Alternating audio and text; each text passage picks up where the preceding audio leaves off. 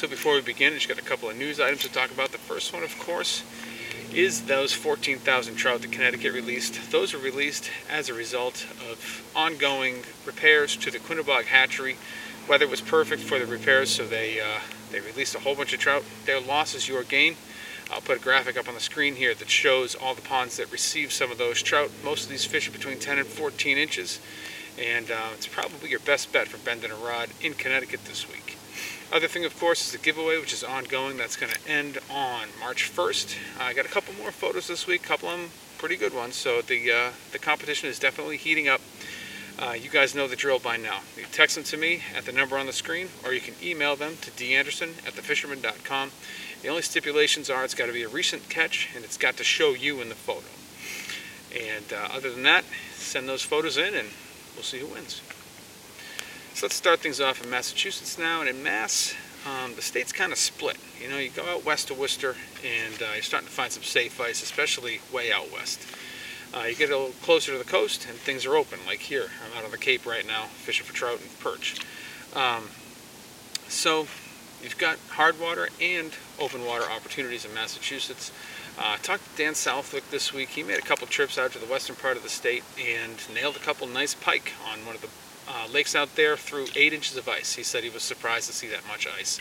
That's good news for you hard water guys, and it looks like after this next week we've got a cold snap coming. Looks like we've got teens at night, 20s during the day for a few days, so I expect to see that safe ice creeping further toward the coast and also down into Connecticut and Rhode Island. So you know, you hard water guys, keep your fingers crossed on that one. But you know, so far that's the most encouraging news I've heard from the southern half of New England for ice fishermen this year.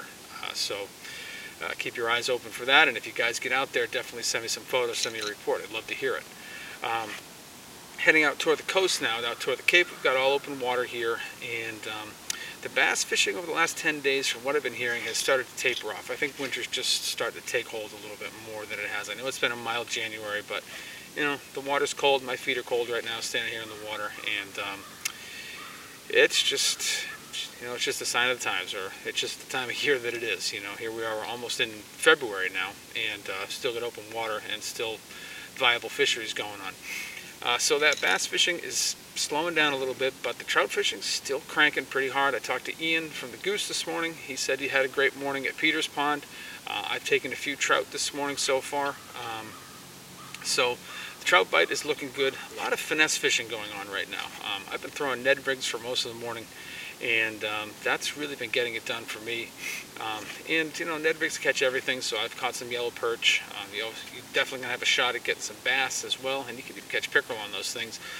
Speaking of pickerel, that's the other fishery that's really firing hard right now, especially out on the Cape. You fish the right ponds that have a lot of pickerel in them. Throw jerk baits or definitely live shiners, and you're definitely going to put a bend in the rod. Outside of that, though, I'm not seeing a whole heck of a lot saltwater fishing-wise at all. I haven't heard of a single guy fishing for holdover stripers this week, and I haven't heard of anyone getting out in a boat to do any cod fishing or anything like that. So that's a story that I have for you guys in Massachusetts this week. Over Rhode Island, we do have some saltwater options.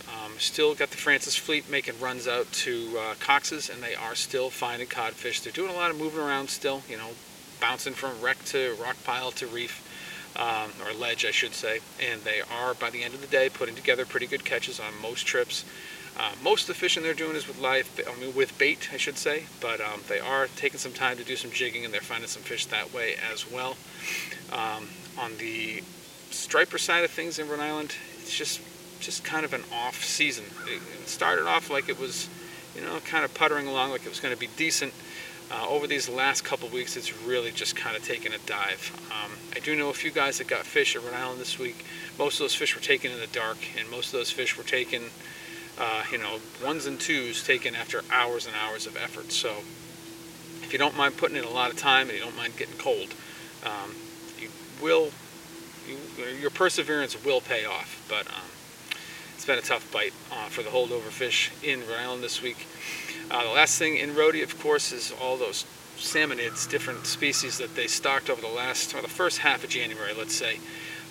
Seeing really good returns on the Sebago salmon. Lots of people posting pictures of those. Lots of people sending pictures of those in. A few rainbow trout pictures seen as well, but I have not yet seen a lake trout photo. So I don't know what the deal is with that. I don't know if they just head right out to deeper water and kind of disappear for a while, or if they get really lethargic and have been tough to target after being stalked. I really don't know. Those are just guesses, but I would love to see a photo. I have a lot of questions about these lake trout. I mean, how big are they? How aggressive are they? Are they milling around where they were stalked? Are they just heading out into the deep water? I don't know. So if you get into those, please send me a report, send me a picture. I'd love to know. I'm probably going to give a try for those later in the week this week, so I'll let you guys know if I succeed next week. But that's really all the fishing that I know of that's going on in Rhode Island this week. As we move over into Connecticut, got quite a few options going on in Connecticut right now. Of course, we still have no ice to speak of in Connecticut. There may be some up in the northwest corner, but I haven't heard of it if there is. So most of the ice fishermen, as I said last week, have taken matters into their own hands. Now they're fishing some of the coves with rod and reel, and they're finding some pike, and they're doing it with live baits. So you're going to, throw a large, pond shiner like you typically throw on a tip-up. You're going to throw it out there under a float, or you're going to live line it just swimming around, and you get a good shot of finding some pike. Dan Southwick again, the New England's most prolific freshwater angler. On the days that he didn't want to take a ride all the way out to Western Mass, he was fishing some of the Connecticut coves and finding some pike. And he was, sent a couple pictures in. Solid fish, and that's a great fishery and something that not a lot of people are taking advantage of because they think of it as an ice fishing only venture, but it isn't, and Dan's proven that. You're also going to find some panfish up on the river. Perch and calico bass are biting really well. Of course, in between the time that I record this report and you hear it, we're going to get a ton of rain, and that's going to make some changes on the river. For a little bit more on that, let's toss it over now to Rowan Lytle. So we keep getting these influxes of rain just about every week now this winter, and it's associated with some mild temperatures, which are great, but it really makes things somewhat tricky in some cases in the Connecticut River here. This time of year you can have pretty good pike fishing with mild weather, but with the water high like it currently is, the fish kind of push around. This isn't a time of year where they're concentrated yet pre-spawn. That won't really happen until March, so you really have to do some searching to find them. It can spread out some of the other fish as well. It's not as big a factor with perch. They tend to be open water schoolers. They'll often be in the same places during this high water that they would be in lower water. So you'll still be able to find them pretty well, but you might have a harder time with things like crappie or big bluegills. The really good thing about this high water, and I'm crossing my fingers and hoping that this maintains itself right into the spring, we have not had good natural pike reproduction in the Connecticut River for quite a few years, and the reason for that is they really rely on big spring floods to push up into flooded meadowland and deposit their eggs. So hopefully we get that high water, and ideally that'll create a bumper crop of pike for us for the next few seasons, but we'll see. I got my fingers crossed, but it's certainly worth getting out there, getting on the river, especially if you can do so in a kayak or small boat. Good luck out there. So coming out of the Connecticut River and up into the rivers of Connecticut, the Farmington is fishing well, the Salmon River is fishing well. Out west you got the Norwalk River, you've got the Naugatuck River, which is fishing well for salmon. So there's a lot of options for the fly and light tackle guy that just wants to bend a rod, catch some trout. Also, don't forget again, Connecticut just released 14,000 rainbow trout into various water bodies throughout the state. I'll put that graphic back up here so you guys can see it once again. So there's a lot of options to just bend that rod with a trout this week. If you want to get a little more serious about the Farmington, let's toss it over now to the guy who knows it best, and that's Derek Kirkpatrick from Connecticut Fish Guides. Hey Dave, on the Farmington River today. Not much has changed, so we still have warm weather trends and high water. So nymphing your larger food items like stoneflies, case caddis, some junk flies, mops, squirmy worms, stuff like that is going to produce both indicator and euro. We're starting to see more bugs, so we're starting to see some early stones, some small stones. Still seeing some winter caddis, and eventually we should have some dry fly activity as well. Both you have a shot in the morning and in the latter part of the day with the stoneflies. So dry fly is not out of the equation completely. Outside of that, streamer fishing has still been good, so your jigs and traditional streamers are going to work pretty good as well. So back to you, Dave.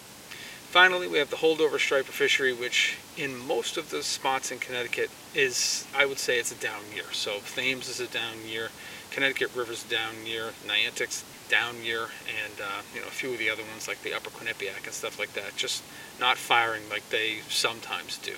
The exception, of course, is the Housatonic, where the fishing's been pretty good. It is showing some signs of kind of tapering off a little bit over these last 5 or 6 days or 10 days or so. It's gotten a little colder. Fishery's gotten a little tougher. Actually put in a little bit of time there over the weekend when I was in Connecticut for the boat show, and it was pretty bleak. Only had one bump for the entire 4 hours that I was there, and saw 2 guys catch 1 fish apiece. So just was a slow night for whatever reason, the night that I was there. But I have seen evidence and talked to guys who have been catching some fish. Just seeing a slight slowdown, and you definitely want to be there when the tide is moving pretty hard. That seems to be when the bite has been the best, especially during the more recent fishery. For a little bit more on that and some other things that are going on out in the western part of the state, let's toss it over now to Max Finch from Fisherman's World. This fishing the past week for anglers targeting the upper Housatonic has definitely slowed down a lot. The fish are getting lockjaw, and you really got to scale down your presentation, especially fishing during the day. Try fishing lures like Kitex, Albie Snacks, 4.5-inch sluggos on 1/4 ounce to 1/2 ounce size jig heads. This time of year when we get heavy rains and the water's really murky and flowing hard, the fish really put the chew on. So you'll see, upsize in fish size and then quality and quantity catches. Anglers fishing at night on the Housatonic do seem to get the bigger fish. Nighttime's always the right time. You can upscale your presentations like 7 to 9-inch soft plastics. And even this time of year when the dam's pumping, at nighttime they will hit SPs, especially fish, cruising the shallows looking for an easy meal. The trout fishing remains steady in our local rivers and streams. The Far Mill is still producing fish, the Mianus and the Saugatuck. We do have live shiners in stock for guys ice fishing. There's none locally, but most anglers are going way north. Thanks and good luck. And to wrap things up in the report, we're going to take a short flight now down to Paradise. We're going to head on down to Marina Pez Vela and hear what's going on in Costa Rica. Hey there guys, this is Ben Gilmore checking in from Costa Rica. Right now I'm in Manuel Antonio, which is the rainforest bordering our beautiful Marina Pez Vela. Absolutely jam-packed with wildlife up here, all kinds of tourism activities, another thing to check out when you're visiting us. On to the fishing, guys. It's been absolutely fantastic this week. Lots and lots of marlin, sailfish, tuna, and dorado during our offshore trips. Some of the highlights this week: we caught a 70-pound yellowfin tuna the other day on super light tackle. We fought the thing for 4 hours. It was just insane. We've had marlin up to 250 pounds this week, roosterfish to 40 pounds, and a big bull dorado of 50 pounds the other day. Inshore was a little bit slow, but just the other day cranked up again. Only this morning one of the guys released 6 snook and had some great roosterfish action as well. Guys, we've got a few months left of high season. There's no rain, beautiful sunsets here right now, and great weather. Come down and check us out. Marina Pez Vela, Costa Rica. This is Ben Gilmore. Back to you guys. That's what I have for you guys in the reports this week. Hopefully you're going to find them useful. Things are tapering off a little bit, but it's January. What do you expect? And every fish that you can catch in January and February feels like you're kind of cheating the system. I love to do that. That's why I'm out here today. But if you're not a subscriber to The Fisherman, I highly recommend you head over to the website, check us out. We got a lot of free content there. It gives you a full flavor of what we offer. We cover all the fishing from Delaware all the way up to southern Maine.